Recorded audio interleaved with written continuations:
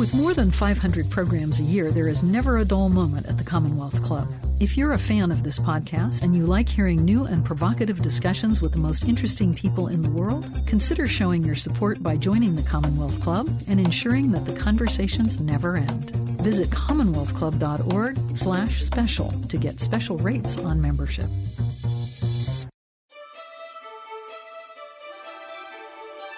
Thank you for joining us for another podcast from the Commonwealth Club. Welcome to the Commonwealth Club. I'm George Hammond, Chair of the Humanities Forum, which put together today's program. And it's my great pleasure to introduce Susan Eisenhower, who's here with us today. She's the granddaughter of President Eisenhower, and she's written a great book, How Ike Led. It's like a U-2 spy plane overview of the principles that led his presidency, but with a young girl's point of view on the man himself. And it's really quite a combination, and it's a nice combination because it also is the combination that you lived your life at, Susan, because you're a political analyst, etc. You've lived your life this way, but in addition to that, you knew him personally for many, many years. I thought that was interesting. You made it all. He didn't pass away until you were already in college or around that age, right? Yes.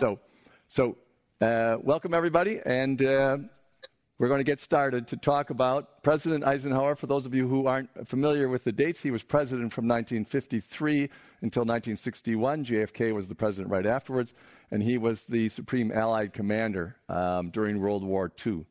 So, Susan, first of all, thank you very much for joining us from afar on our online world that we've all recognized can happen very much more easily than we thought. Tell us a little bit about what inspired you to write the book, because now this is you've been working in this field for a long time as a political consultant, etc., and advisor, and you decided to write about your own grandfather's work. It must have been very interesting to try to be objective and subjective at the same time. You did it successfully, but it can't have been easy. Well, George, first of all, let me thank you so much for the opportunity to be back at the Commonwealth Club.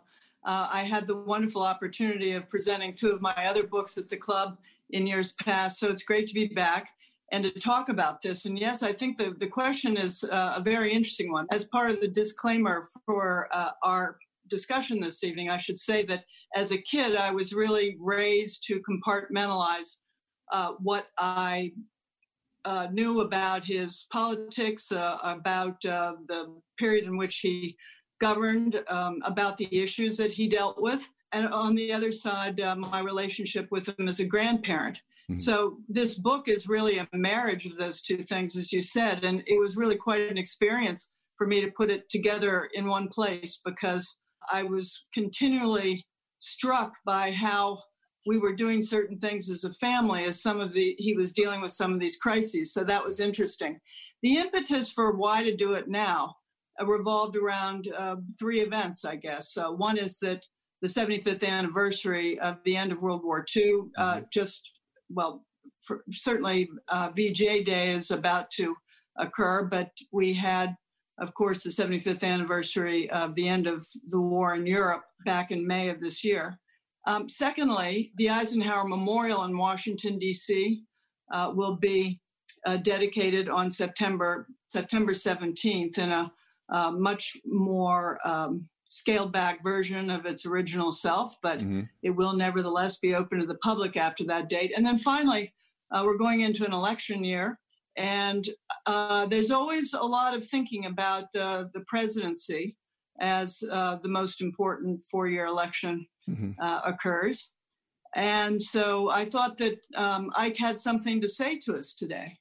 And I guess that's the reason I put it together. Well, he really did. And I found that, obviously you took it from that angle, but there were so many different elements that were so interesting today. As applicable, one of them that I thought, it's just a small side tangent, but that there were people who said in 1956 that were against him being reelected, saying, well, you're going to actually be electing Richard Nixon. You're not going to be electing Eisenhower because Eisenhower is sick. He just had these heart attacks and so on. And so pretty soon Richard Nixon's going to be the president. The same thing is going on today in the Democratic Party. People are saying, Biden will never be president for more than a month or two, so you're really electing Kamala Harris. So I found it interesting that keeps getting thrown out at people. Well, of course, I'm not going to speculate on whether there's a difference in approach, but Eisenhower was very conscious of what it would be to be a diminished president. Mm-hmm. We have to remember that President Wilson, there was really almost a scandal that people in the country didn't know how ill that president was. Mm-hmm. So Ike was determined not to find himself in that situation for the good of the country. And after he had 3 illnesses during his presidency, and after each one of them, he would give himself a very arduous test, like a round-the-world trip or a trip to Europe that required lots of meetings and lots of stress. And he'd always tell his advisors, if I don't perform at top level, you have to tell me, because then I'll resign. In any case, that never happened. He became actually rather adroit at managing his time, managing his stress, and generally positioning himself to get through his second term. It was interesting, also a small tangent, but that the doctors lied to him about the ileum thing, so that he didn't think it was as serious. So that he kind of thought he might have made a different decision in '56 if they had warned him about it. I thought that was interesting. Yeah, one of the biggest decisions about running for a second term, as you point out, is that he'd had a heart attack in 1955. And he had a doctor named General Howard Snyder. Mm-hmm. And although they were devoted friends and they'd been together in one form or another since the war, Howard Snyder actually drove Granddad up the wall. Because, first of all, he hovered. He came up with all sorts of things Eisenhower wasn't allowed to do, including watching the Army-Navy football game in real time, because Howard Snyder decided it was going to raise the president's blood pressure. Ike really did care about the outcome of that game, by the way. And so it was, I think Howard Snyder was part of the team that kind of wasn't actually really very direct with the president about his ileitis situation. Mm-hmm. And again, back to your earlier question, Ike was not going to be a diminished president. Yeah. And so he might well have decided differently. But I think he really, at the end of the day, my grandmother intervened for the first time, I think, since the early part of their marriage, and encouraged him to run again because she thought that he would probably die of another heart attack watching everything from the sideline. It's a tough decision. You got to watch out for that high blood pressure. Well, I find it interesting the way your grandmother's decision was much more easy to understand. The doctor's decision, this is the guy who's making all these decisions about the war in Korea and about this. I mean, all these big decisions, and you're worried about him watching a football game. Even if he takes it too seriously, it seemed a little bit ludicrous. Well, I told that story in the book in the context of how an extraordinary amount of power, how that often warps the relationships you have with other people. It doesn't mean that it makes them terrible, but it does change things. And the doctors, for some reason, I love this expression, actually tried to handle this man, which would only make him more wound up, I'm sure, because he was a guy who was used to making big decisions and was perfectly capable of facing any difficult news. As a matter of fact, in his last years of life, I saw this so often, how brave he was and how ready he was to take whatever was coming. As a matter of fact, he even volunteered for some rather exotic treatments for his condition because he thought it might help people after he was gone. Mm-hmm. But this wasn't anybody you weren't straightforward with. I just want to say that for the record.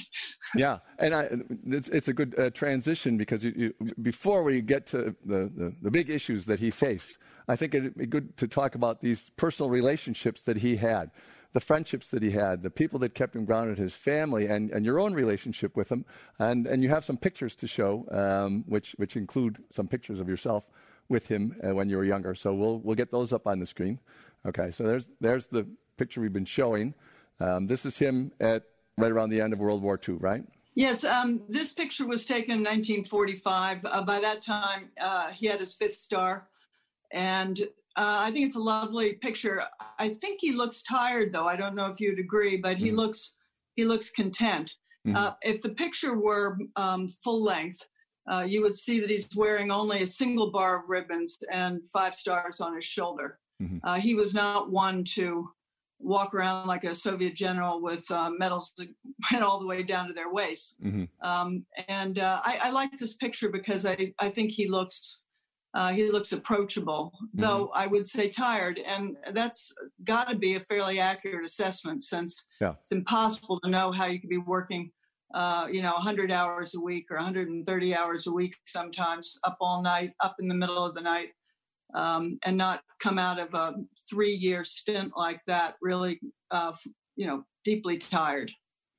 And in 45, how old was he? He was born in the... He was born in 1890. 1890. So he would have been 55 years old. As a matter of fact, if you look at pictures, when he was president of Columbia University, he actually looks younger than he does in that picture, even though it was it was another 5 years later. Yeah.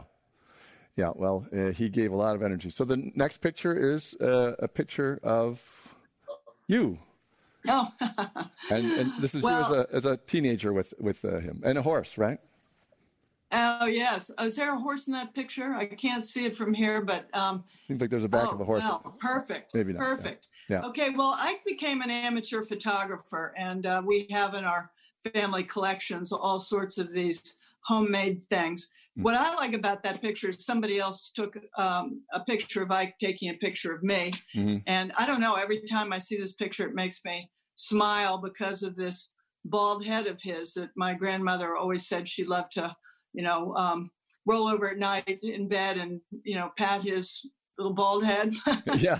But, if there's a horse in the picture, and is from this standpoint, I can't quite see it, but I was the family horseback rider. Mm-hmm. And so this was a bond we had because he loved horses. And they were the only animals on his farm that he indulged in any way, shape, or form. Uh-huh. He was... cattle were cattle, and he certainly didn't like barnyard cats, but he loved these horses. And so I think it's a rather sweet picture. And you have a short story in your book about when you were around 11 and the horses got away and he had just put in a putting green, his special putting green. You might tell that story because I think it also shows your relationship nicely. Well, I think the story says a lot about Ike's compassion and my lifetime guilt, because he just put in a putting green, and he put the putting green in because he wanted to have some privacy while he practiced his putting. Mm-hmm. Otherwise, he'd have had to have gone to the Gettysburg Country Club, mm-hmm. which he enjoyed doing and seeing people. But, there wasn't actually any privacy in those events. People came out to watch him golf and the rest of it. So one evening I was...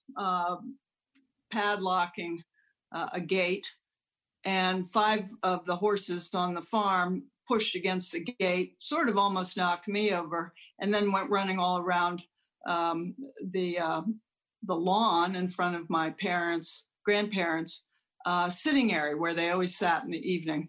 And all 5 of these horses are running around like crazy and circling here and going there, and then made a huge sweep across his golf green. And I was more than in a state of panic.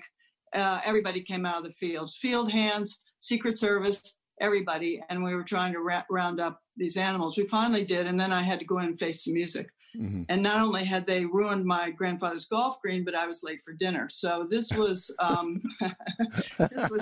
one of those moments in childhood that you don't forget. So I walked in. He always sat in a swivel chair, and he swiveled around.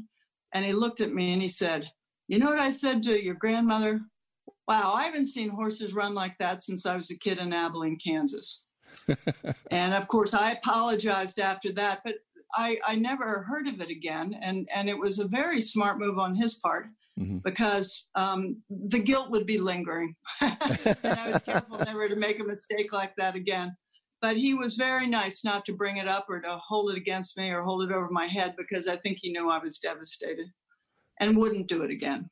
It's one of those classic experiences that is in a Disney cartoon for children, that the child makes that mistake, of irresponsibility. And then, yes. In the ones where the parents are good, they do what Ike did. And where they're bad, they look like a witch. So. Well, George, I'd add one more thing is that I had the great good sense to apologize profusely and to take full responsibility. And I think that went down very well. I fear I would have had a significant ongoing lecture about personal accountability had I not done so. But you'd already learned that lesson, I'll bet.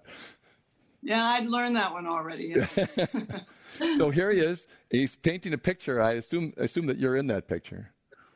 But yes, it's actually, you can see from the postcard he's painting from, the photograph, that it's my mother and 3 of my 4 siblings. My youngest sister was born in 1955 after that portrait was painted. But it was taken at Camp David, and I guess one of the helpers at Camp David came in and took a picture of him doing that. But he took up painting actually after the war. He sort of followed Winston Churchill's example. He was intrigued by how much painting the prime minister did while he was trying to get his head together. Mm-hmm. And then also his own portrait painter gave him some oil paints as a present, and I took it up then, and then became really very attached to this pastime because he found it centered him. Mm-hmm. And while he was concentrating on the painting, he was allowing his mind to work through some very difficult problems. Yeah, and you have a short story in the book about how he had an exhibit at an art museum, and he told somebody that there's only one reason that they're being shown here, and that's because I was president, right? They'd never give a guy like me an exhibit for paintings that look like this. Well, exactly. He was very modest, unlike Churchill, who really took his painting so seriously that he wanted to be regarded almost as a professional. Mm-hmm. Ike did it to give away his gifts, and he gave his cabinet members paintings of them. He painted all of his wartime colleagues.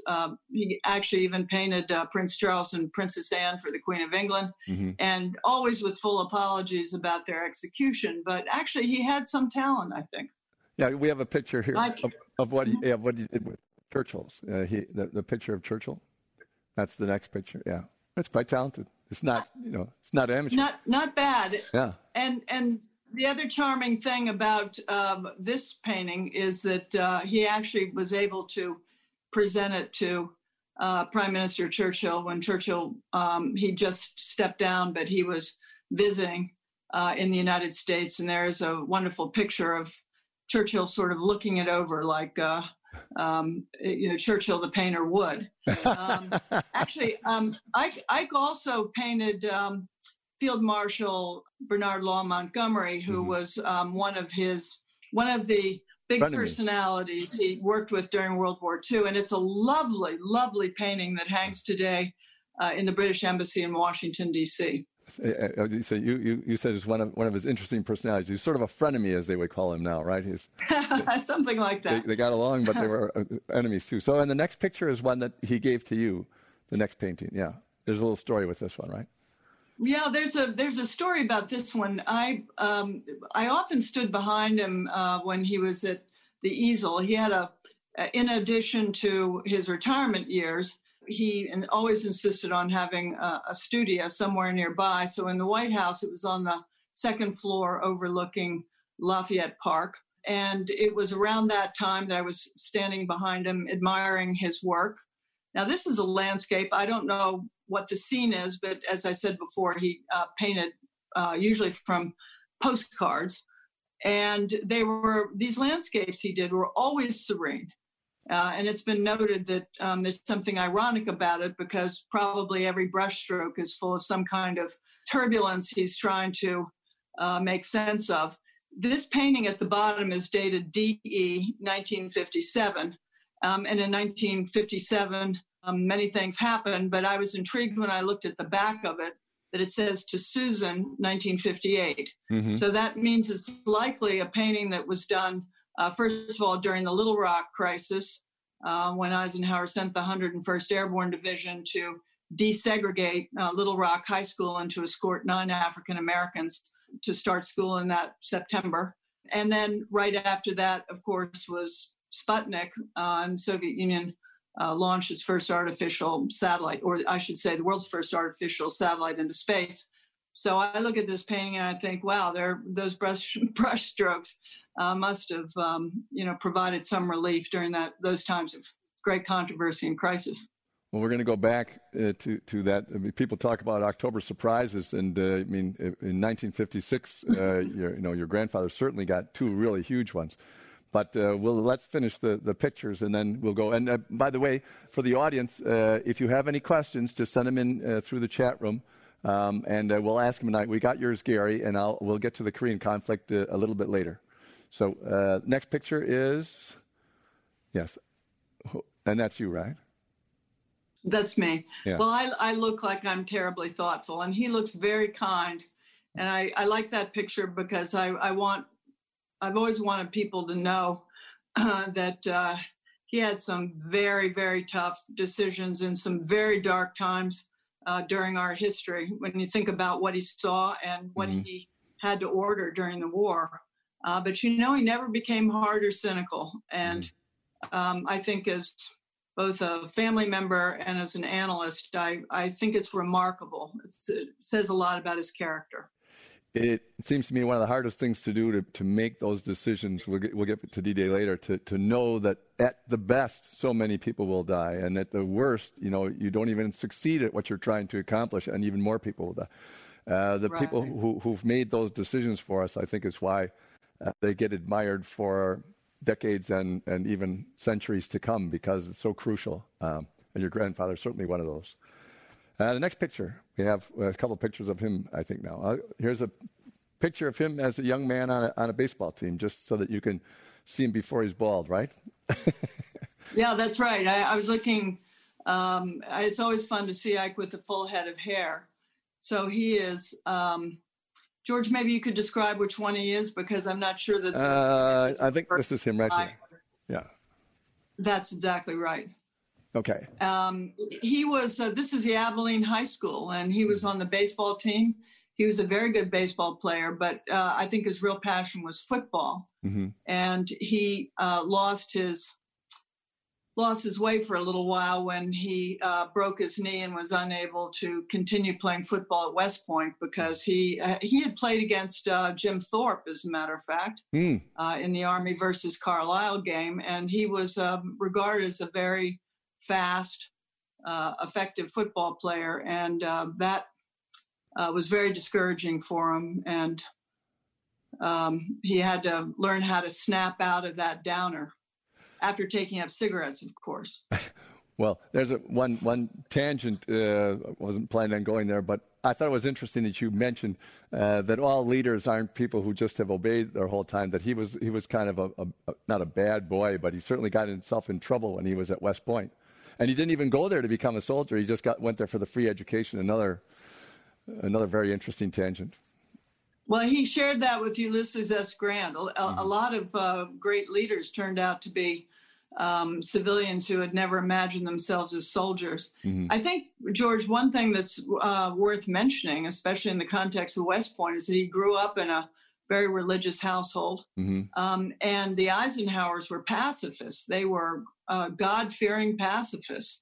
There wasn't an Eisenhower who fought in the Civil War, though they named Ike's uncle Abraham Lincoln Eisenhower because they wanted to express their views, but they were conscientious objectors. So you can imagine the family feelings when Ike goes off to West Point because he can't wait any longer for his younger brothers to put him through college. Yeah, fascinating. And those want more details? It's in the book.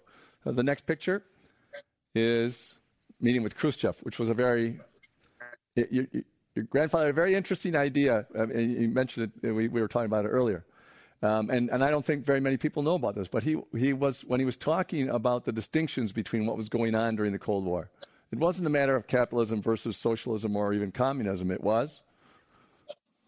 Oh yes, he says actually in the speech to the Commonwealth Club that it's really about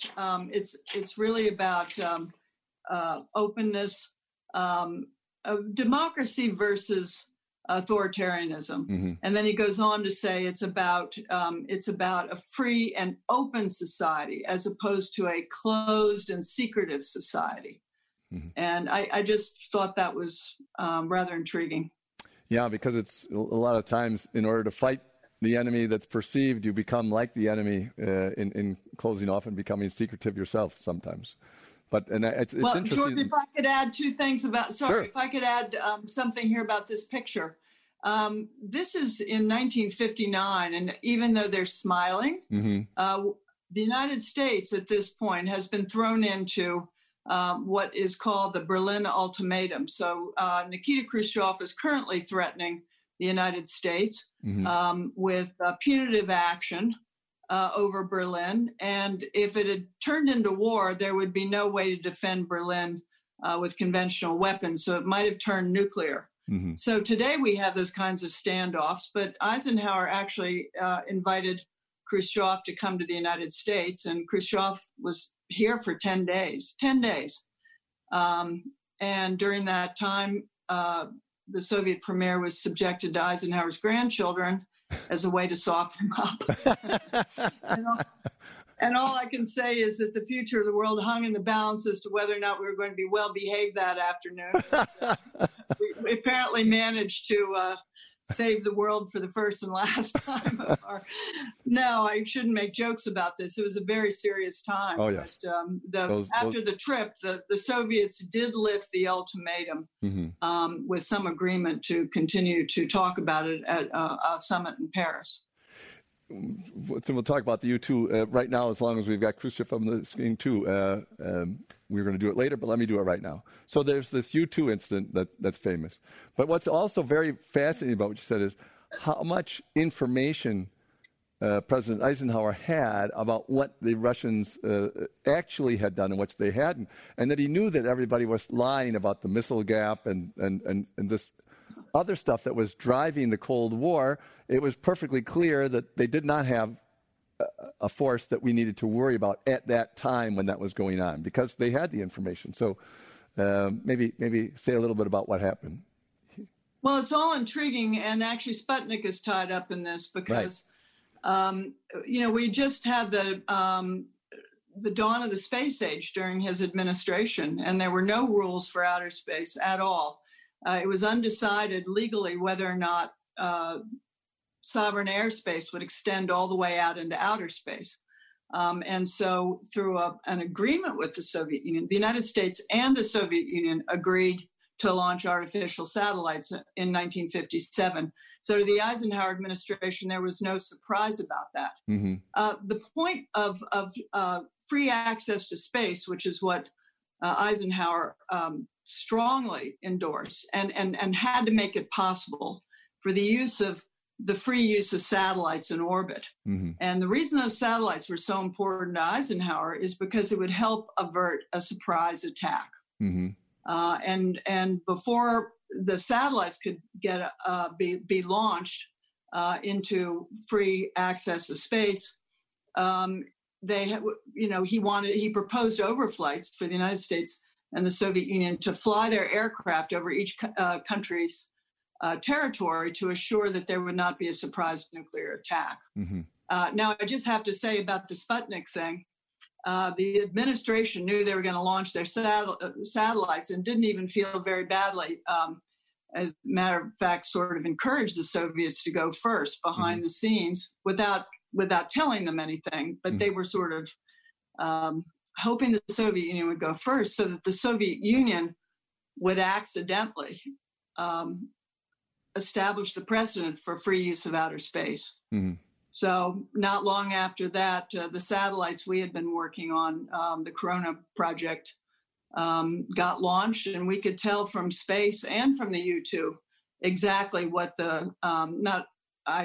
quite precisely what the Soviet military buildup looked like, including the number of rockets they had. Nevertheless, Sputnik opened the way for opposition to the Eisenhower administration and preparation for the 1960 presidential campaign. Yes. Turned into a scandal, which is known as the Missile Gap. And the Democrats were accusing the Eisenhower administration of failing to keep up with the huge lead the Soviet Union allegedly had in rockets and nuclear weapons and that kind of thing. It turned out to be a fiction. We were way ahead of the Soviet Union. And the only way we could eventually tell that were by the two programs that Eisenhower initiated, the U-2 and also the satellite program for reconnaissance purposes. Yeah, your version of the story made me think he must have had some pretty good lawyers on his team advising, well, if you do it this way then and let the Soviets go first, then this is going to set the precedent that's going to allow us to get what we want, which is this free and open space thing. And if we go first, they'll say, we're trying to dominate, and then it won't work.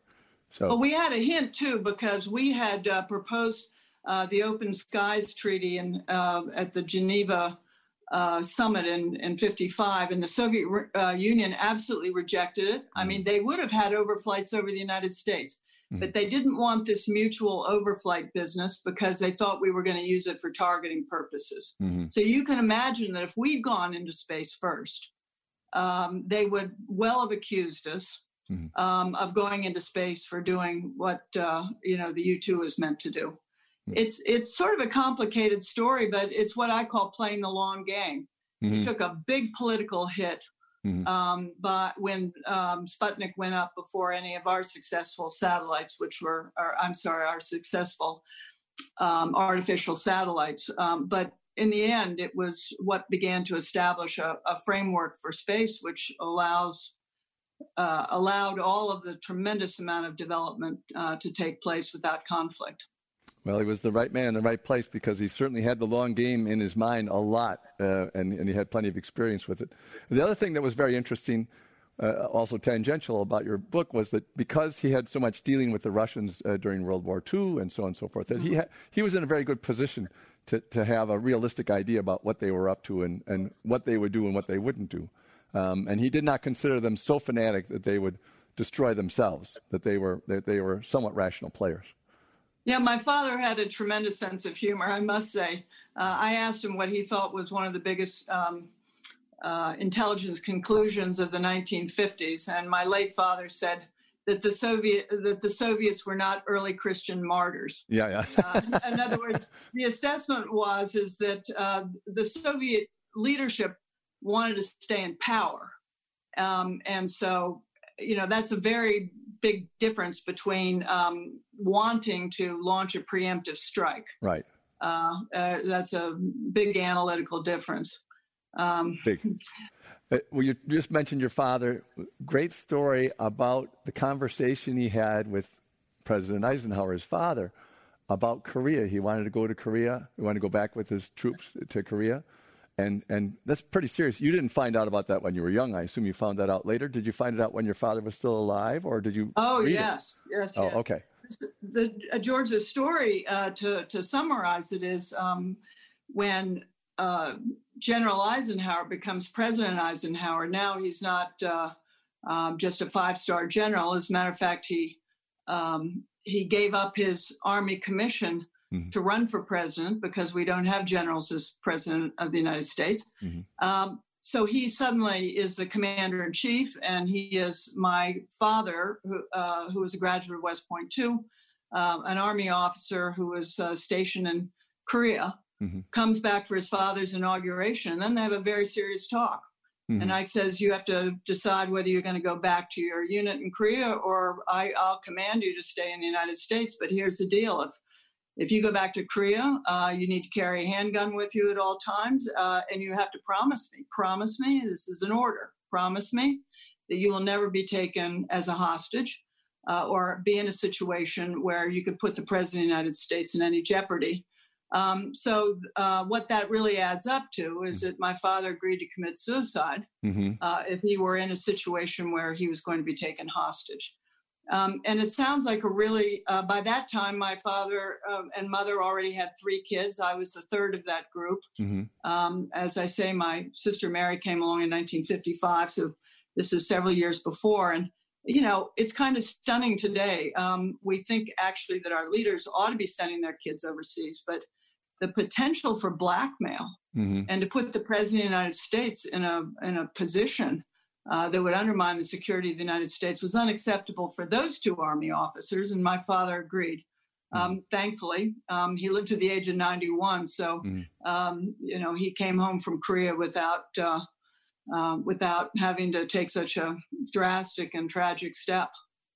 It's such a telling detail about the difference, I think, in time and place and what they had already gone through with the Depression and the war, that this father and son can make this deal and both understood that that's the only thing that you could do. Well, and also they were both military men, and it's called doing your duty. Right. Because the mission always supersedes any individual desires or however you'd like to put it. And I think it is moving. I sort of think that story is important too, because to understand Dwight Eisenhower is to understand that he was trained as a military mind. He was a strategic leader. He was somebody who was highly self-disciplined. He didn't like histrionics. He didn't like over-emotionalism. He believed in self-discipline and process. And process for him was extremely important because he didn't want his subordinates out freelancing, and he certainly didn't want to make any impetuous, uninformed decision. And that is all training that comes out of, a lifelong experience in the military, especially at the highest levels. You have great stories about how he dealt with the whole atomic weaponry issue and everything, making 3 different commissions. He kind of did it in this very elaborate way. But let's move on to the next question, the next picture. And so here he is talking to the soldiers. You have several great stories, not only at the time during World War II, but afterwards, 10 years afterwards. I think the 82nd Airborne, he met with them, and he had met with them. I think this is the group that he's meeting with now on their way off to fly. And I think it's interesting because I don't think people realize how personal he made this and how difficult that must have been to do that, to look him in the face. Well, this picture's taken on June 5th, just as these paratroopers are about to take off to the Normandy coast to unknown fates. And part of the reason I think this particular picture is so wonderful is look at his face and how he's smiling at those boys. I think it's particularly noteworthy because the airborne drop, his decision about the airborne drop was probably one of the toughest of that whole Normandy enterprise. And the reason for it is rather simple. His technical expert, Air Marshal Trafford Leigh-Mallory, a British Air Marshal who was responsible for the 24,000 paratroopers who dropped, warned Ike about General Eisenhower about a week before the D-Day assault was to take place, that he thought that the paratroopers should be canceled because the Germans had reinforced a position and he thought it was dangerous, and that between 50 and 70% of paratroopers and glider troops would be lost in this exercise. So Ike went into a room for 2 hours and decided against that recommendation because the paratroopers were central for opening a number of pathways off Utah and Omaha Beach. And I think what's moving about this picture is that having made that decision a week earlier and having written a note for his pocket that says if the landings fail, the responsibility is mine and mine alone. He goes out and he looks these paratroopers in the eyes, thinking in his mind that his technical expert says between 50 and 70% of these boys are not coming home. I thought there was another thing I think you detail is the fact that the original D-Day plans, when he got his hands on them, he changed them and doubled the size of the invasion and added this plan about the paratroopers landing. And fortunately, the advisor wasn't right that it was 4% that died and 10% were wounded or something like that. Still a high amount, but not at all what he was. And they succeeded, and everyone assumed that without that, the overall it could have been an overall disaster. I mean, everyone. That's right. Well, the paratroopers were the linchpin of the operation. Mm-hmm. Now, I can tell you pretty much what Eisenhower was saying at that point, and mm-hmm. it's because we know it, that is the 101st Airborne. Mm-hmm. We know it because a number of them came back and told us what was being talked about. Mm-hmm. And he was asking them about home. Mm-hmm. He wasn't giving them a pep talk about getting on a plane and, dropping behind lines in Normandy. He was talking to them about home. Mm-hmm. And I once asked my father, why would he do that? I mean, and my father, a military officer, says, well, they knew what they were about to go do, and they were probably scared half to death. So imagine that smile. Mm-hmm. And a man who came out and had the courage to look them in the eyes before they took off. And they'd say, don't worry, General, we're going to whip Hitler. And, a great exchange, really. Yeah. Very moving. There are a lot of moving tales in your story of your grandfather. So I think the next picture is that's him at a D-Day remembrance years later. Do you know about how old he was at this time? Well, I'll tell you, he would have been 75. Mm-hmm. It was D-Day plus 20 years. That picture was taken. He gave an interview to Walter Cronkite, and they drove all through the Normandy coastline. Mm-hmm. And of course, this is the American cemetery before it had been completely finished. Mm-hmm.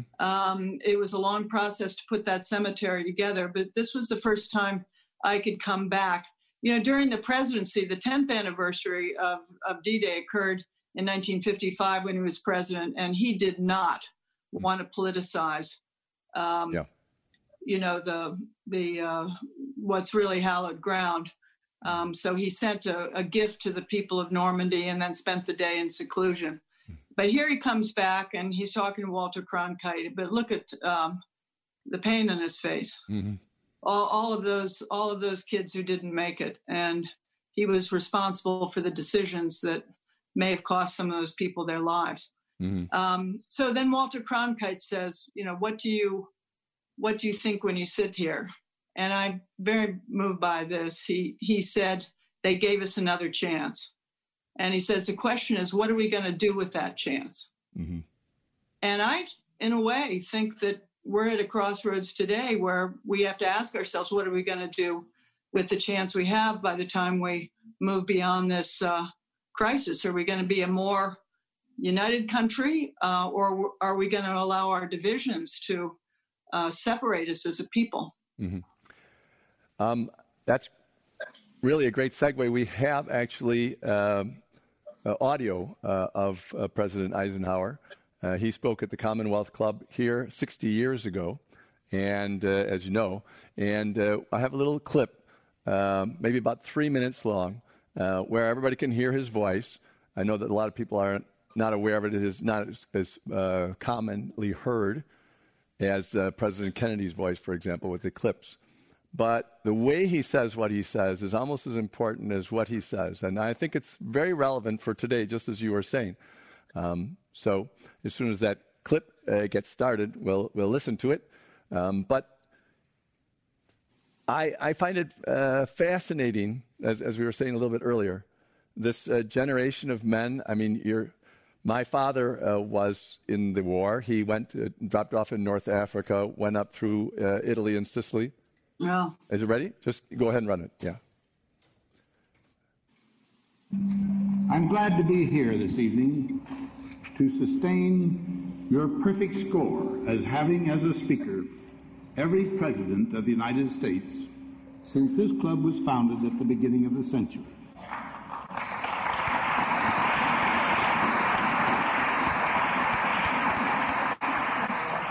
Sorry, we don't have live audiences right now. But my approach gives you no reason to abandon the practice. Moved by a wisdom developed out of experience, the organizer of this club devised for their new creation a noble and necessary purpose: better government in their state. Its energizing spark was the belief that, and I take these words from the documents of the time, California suffers greatly because the best elements of the population fail to cooperate for the common good as effectively as the bad elements cooperate for evil purposes. The dedication of that group and the unremitting efforts of its membership to pursue the course of sound government have remained undimmed for the almost 6 decades of the club's existence. The word Commonwealth signifies a group united by common interests. But equally significant is the fact that in the political realm, a commonwealth, as Mr. Webster defines it, has come to mean generally, if not always, an association based upon free choice.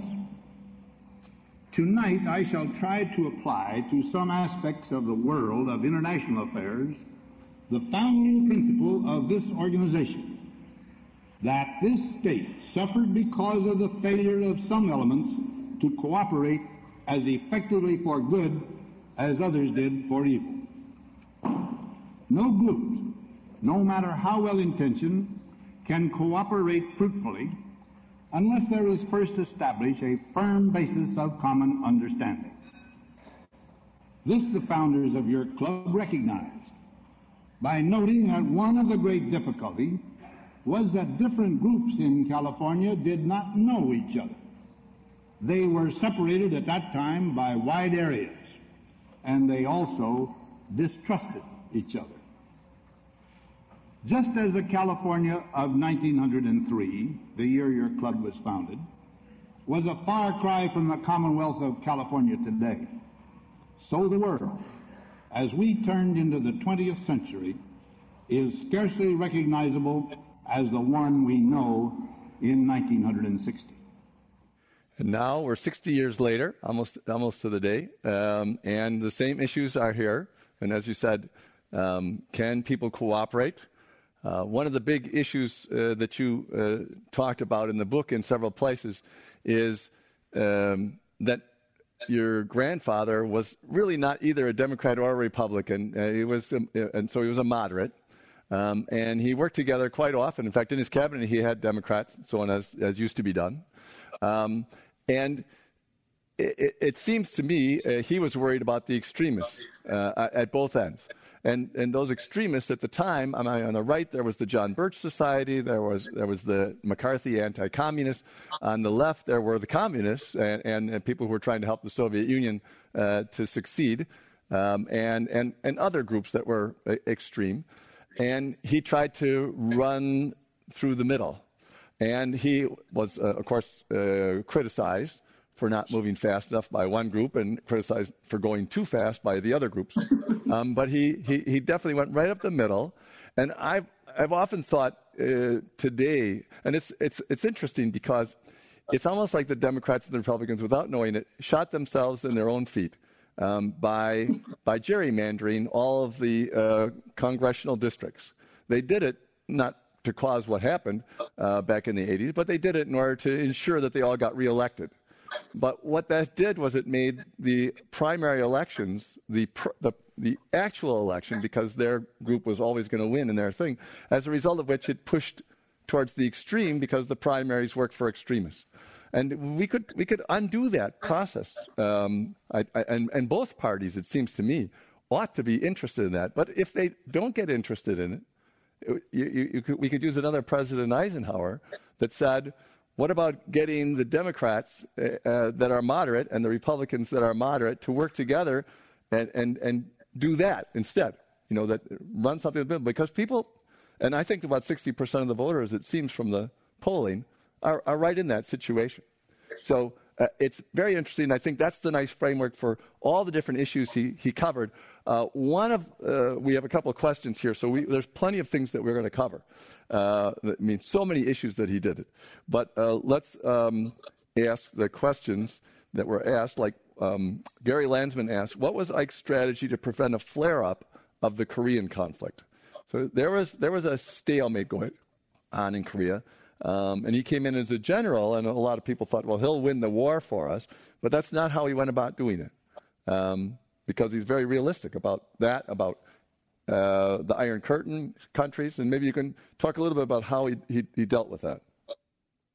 Well, of course, it's a long story. They always are. Yeah. But I think if you were to look at his, well, let me start by saying that after he was elected president, he went to Korea, as he promised during the campaign.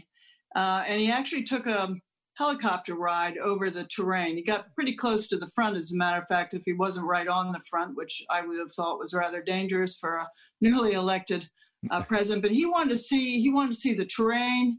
He wanted to see the lay of the land firsthand. I think the terrain already worried him a lot, especially given the positions of both sides. And he thought that this is just not a winnable war, unless it becomes a big war and big weapons are used. He just didn't think it was going to succeed. And he was very much against wars without an end that would bleed not just human lives, but it would bleed the economy, and it would bleed energy and attention. And he set about, working out negotiations that led to the armistice. But this later became a great point of contention, as you know, between those who were in favor of making the world safe for America to engage in small wars versus Eisenhower's view that small wars start small but can get big. They can get big fast if your adversary is losing. And in this particular case, of course, later the big adversary was the Soviet Union that had weapons to match our own, including the hydrogen bomb that had been developed just before I came to the presidency. Yes, they managed. It turned out that there was, it wasn't just the United States that was war weary, that there was some flexibility that seemed to be present among our enemies in that fight. And so an armistice was achieved. It's still in place. And I guess that's the last chapter of the Korean situation, is what are we going to do? And are we going to stay in Korea, or are we going to ever be able to negotiate some kind of proper end to that war? Right. And there was one of the things, another big issue that he dealt with after the war was how to deal with Germany. And we won't go into a lot of detail about that because there's so many things to cover. But he did say something interesting, which you recorded in your book. He said, I will consider our policy towards Germany successful if 50 years later it's a thriving democracy. And in 1995, which was 50 years after he said that at the end of the war, was only a couple of years after Germany had reunited as all one country and certainly is a thriving democracy. So whatever his long-range strategies were, that one worked. I mean, that one's right on point. And it's amazing. The Chinese, we're told the Chinese look ahead 100 years. We're told the Russians look ahead with these things. But we have had presidents that have done that. And they can't keep the policies in place if somebody takes them away. But they can set the policies in a way that they make enough sense that people continue them. And I think a lot of those were done. Yeah. Well, I just want to say that I think that he was a strategic leader during the war and as president, and I think he was always looking for sustainable strategies. And I like the idea of a sustainable strategy because it's a good strategy if it stays in place and meets the needs over a longer period of time. So many of the things we call strategies today have like a one-term half-life, and then we have to, or it can go on for longer than that, of course. But then big course corrections have to be made, And I think that actually the Ike's accomplishments hold up pretty well over the decades. And he was playing the long game anyway. Mm-hmm. When he liberated that concentration camp, right, and was horrified by what he saw. I mean, so shocked, he said he still can't find words for how he felt. And he was a very articulate writer. Mm-hmm.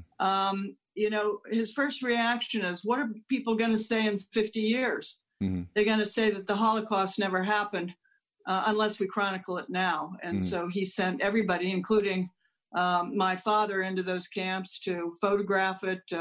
Congressmen came from the United States. That was all on his orders. Yeah. And in order to get enough evidence that people, he foresaw the actual future, because people do deny it. But it's pretty hard with the evidence. I mean, people deny that we walked on the moon. He understood the difficulties of convincing human beings of anything very well. And one of the other interesting parts about his strategies is that a really good, sustainable strategy is usually one you don't have to hide. You usually can be transparent about those strategies and say, this is what we're doing, and this is how we're going to do it. And, I think a lot of time people that are your enemies don't believe that's your real strategy. You must be hiding something, as your real strategy, because nobody would just do that straight up like that. But I think in his speech to the Commonwealth Club and plenty of other ones like that, he makes it clear what the principles are and why he wants to do what he wants to do. George, I just wanted to add here that Ike knew one thing. He knew it very well from the war, and it's something for us to think about today, is that the bedrock of leadership is trust between the leader and those he leads. And I think that's what he was saying in the Commonwealth Club speech, is that, the people don't know each other. How can they trust each other if they don't know each other, especially if they have a different point of view? And the idea of the middle way, which is what he called his two-term presidency, was really to be a wide space where those from the left and those in the right could come together in that space and compose their differences and to compromise and to make and therefore make progress. Maybe he wasn't a person who could be regarded as a radical progressive, but he was a progressive. And some of his early speeches after he's elected president are really surprising for how far out on the limb he goes about civil rights and other topics. But he did not believe that you'd have a sustainable strategy if there was a flip-flop between a right and a left position. And I think that is, of course, one of the things we're dealing with today. Me, very interesting that by doing the straightforward strategy that you're more successful.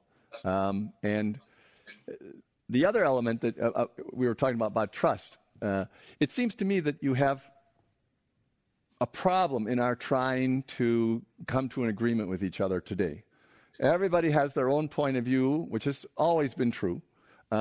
We're getting used to democracy. That is, everybody gets to have their point of view.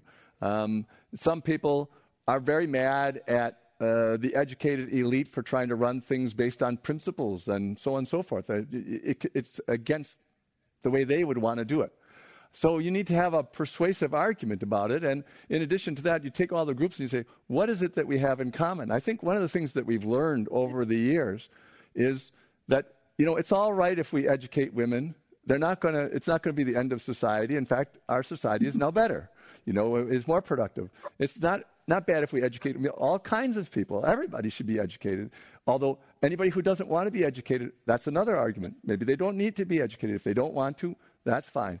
But you have a certain element of what it is that we can have in common and say, if that's our goal, and we all agree, not all, but like 70% agree on those goals, then we can trust each other if we just stick to those goals. This is what we're going to work on together, and the rest of it is. But people in politics want to promise what they're going to accomplish, and nobody can promise what they're going to accomplish in politics because there's a whole bunch of people you have to get to agree with you. That's true. That's absolutely true. Yeah. Eisenhower once said, I think it was at the beginning of his administration when he was describing a problem, he said. He described it as the fear in the hearts of men Yeah. I think he understood that what underlies a lot of this lack of trust is fear, just to your point.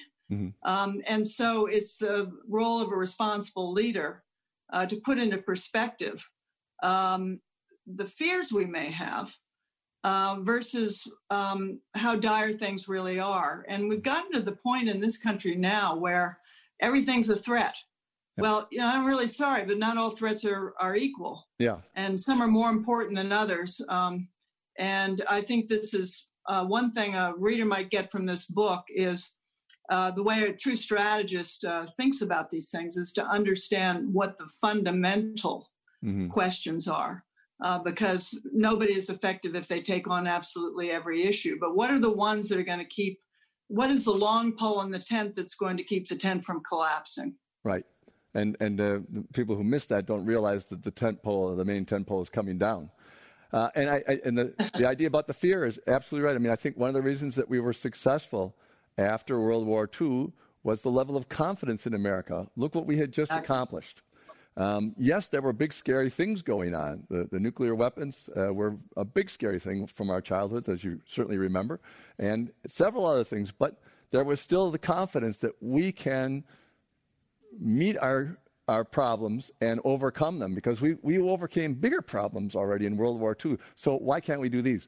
And I think that the amount of fear that has been generated since 9/11 about this and then the next thing and the next thing, even though, there were plenty of terrorism in the 70s and 80s in Europe and America, but it didn't scare people as much. So I think... Well, that's right. There's a certain amount of political exploitation around fear. Some people in Washington say that if you want to get anything done on Capitol Hill or at the White House, you have to say it's a national security threat. Mm-hmm. And I have one very cynical friend who calls it threat marketing. Yeah. Whatever the case is, you see the early beginnings of that with the missile gap in the story I've written. Right. It certainly, we should be vigilant and alert at all times, but we have to also understand that the state of our economy, the moral authority we have as a country, both domestically and internationally, all these things Eisenhower thought were critical to our own national security and military capability, sure, but that wasn't the only thing that was part of our national security. Right. And because I don't think human nature will change too much, I accept that the politicians will use this threat marketing in order to get ahead. But what I would hope for is that they would at least do like John Kennedy did, was once he won, that he said, well, actually, that it's not as bad as we said, to bring it back down again. I understand it's just like a game. It's like trash talking in a basketball game. You're trying to upset the other person so that they're not at the top of their game so that you win the game. I mean, in a way, it shows a lack of confidence that you can win the game without doing it, but we won't talk about that because that's the way all games are mostly played. But it would be nice if the politicians would then say, oh, I was just kidding, or not I was just kidding, but it's now that I'm here and I found out all the information, it's not as bad as I said, and so we can all go back to feeling a little bit more comfortable. Because that level of fear is really the thing that dissolves society. You just there's another fear there too, which is probably contributed is part of the result of social media and just a whole bunch of cultural factors. But people are very afraid of being seen as weak. Mm-hmm. Or as a winner or a loser, mm-hmm. and these are I don't think my grandfather would understand that at all. Mm-hmm. He really believed in second chances. And if you believe in second chances, then you don't believe in the whole winner-loser accusations that are hurled at people. But these are attacks on people's motives and their personalities. And I don't think it helps at all. It doesn't help because then people might make ill-informed decisions just so that they are seen to be doing something when in fact spending more time studying the issue, looking at the background and thinking about the long-term consequences would be more productive. Well, your grandfather certainly embodied that. One of my maxims in my writing is, everyone is a loser. Winners are just losers with more patience. No, that's good. I like that. So we have one last question here in time for it from Evans. How did he find it different to be a leader in the military versus leading in the world of politics and government? And sort of which one was more difficult for him? You addressed that in your book, and I was very interesting. Well, I'm so happy for that question because there is no question that Dwight Eisenhower had a learning curve when he got into, full-blown retail politics. Mm-hmm. First of all, one of the big differences is when you're a five-star general, everybody you outrank everybody, mm-hmm. right?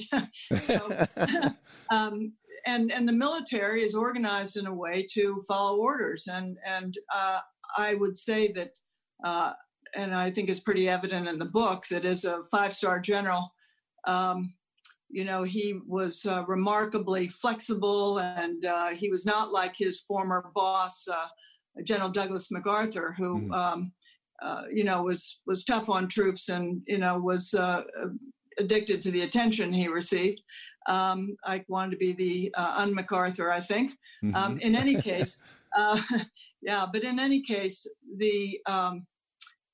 I think he described it during the Chief of Staff years where he says that the biggest job in the military as commander or supreme commander is to think through how he really views things and what his strategy is going to be, and then to bring others along to lead people. Mm-hmm. Then he says, but I've noticed from being in Washington that making up your own mind on something is only just the beginning of the problem.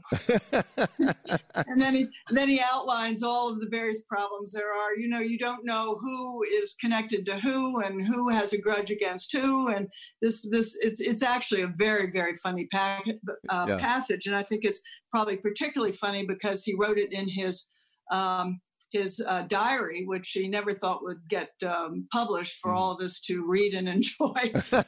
But you saw some early hiccups in the campaign, and later, mostly in the campaign.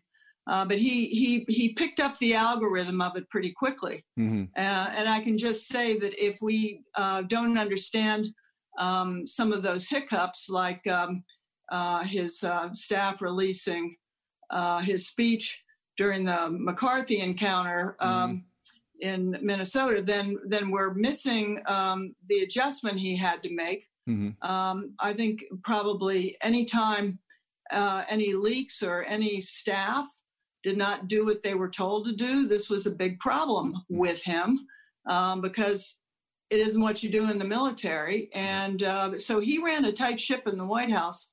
And believe it or not, I mean, his associates were tremendously respectful of it. I knew many of his associates, and they liked the fact that they were given a lot of leeway. Mm-hmm. He was a very good person at delegating, but they understood that they had to be personally responsible for the decisions they were making too. Mm-hmm. I should add to that, of course, is that Eisenhower had a pretty good sense of who needed the short reins and who he could give more latitude to. But it's a fascinating question, and thank you so much for asking it, because we tend to study Eisenhower the president, or we study Eisenhower the general, but we don't really put the two of them together as much as we should, because this adjustment was a real one, starting with his role as Chief of Staff of the Army.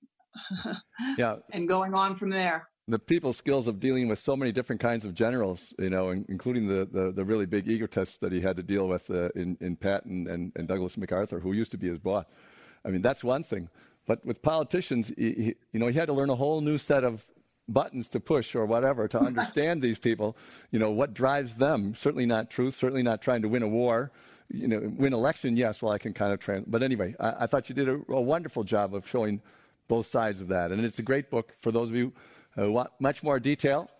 Get it and enjoy it. I'm sorry that you're all at home and have time to read it, but there it is. It's a great idea for anybody that wants to go back to that period of time. So thank you very much, Susan, for explaining your book and the great pictures of your grandfather and of yourself from your childhood. And so ends another event of the Commonwealth Club in its 118th year of Enlightened Discussion.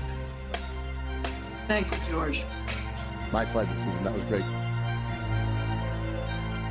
You've been listening to the Commonwealth Club of California.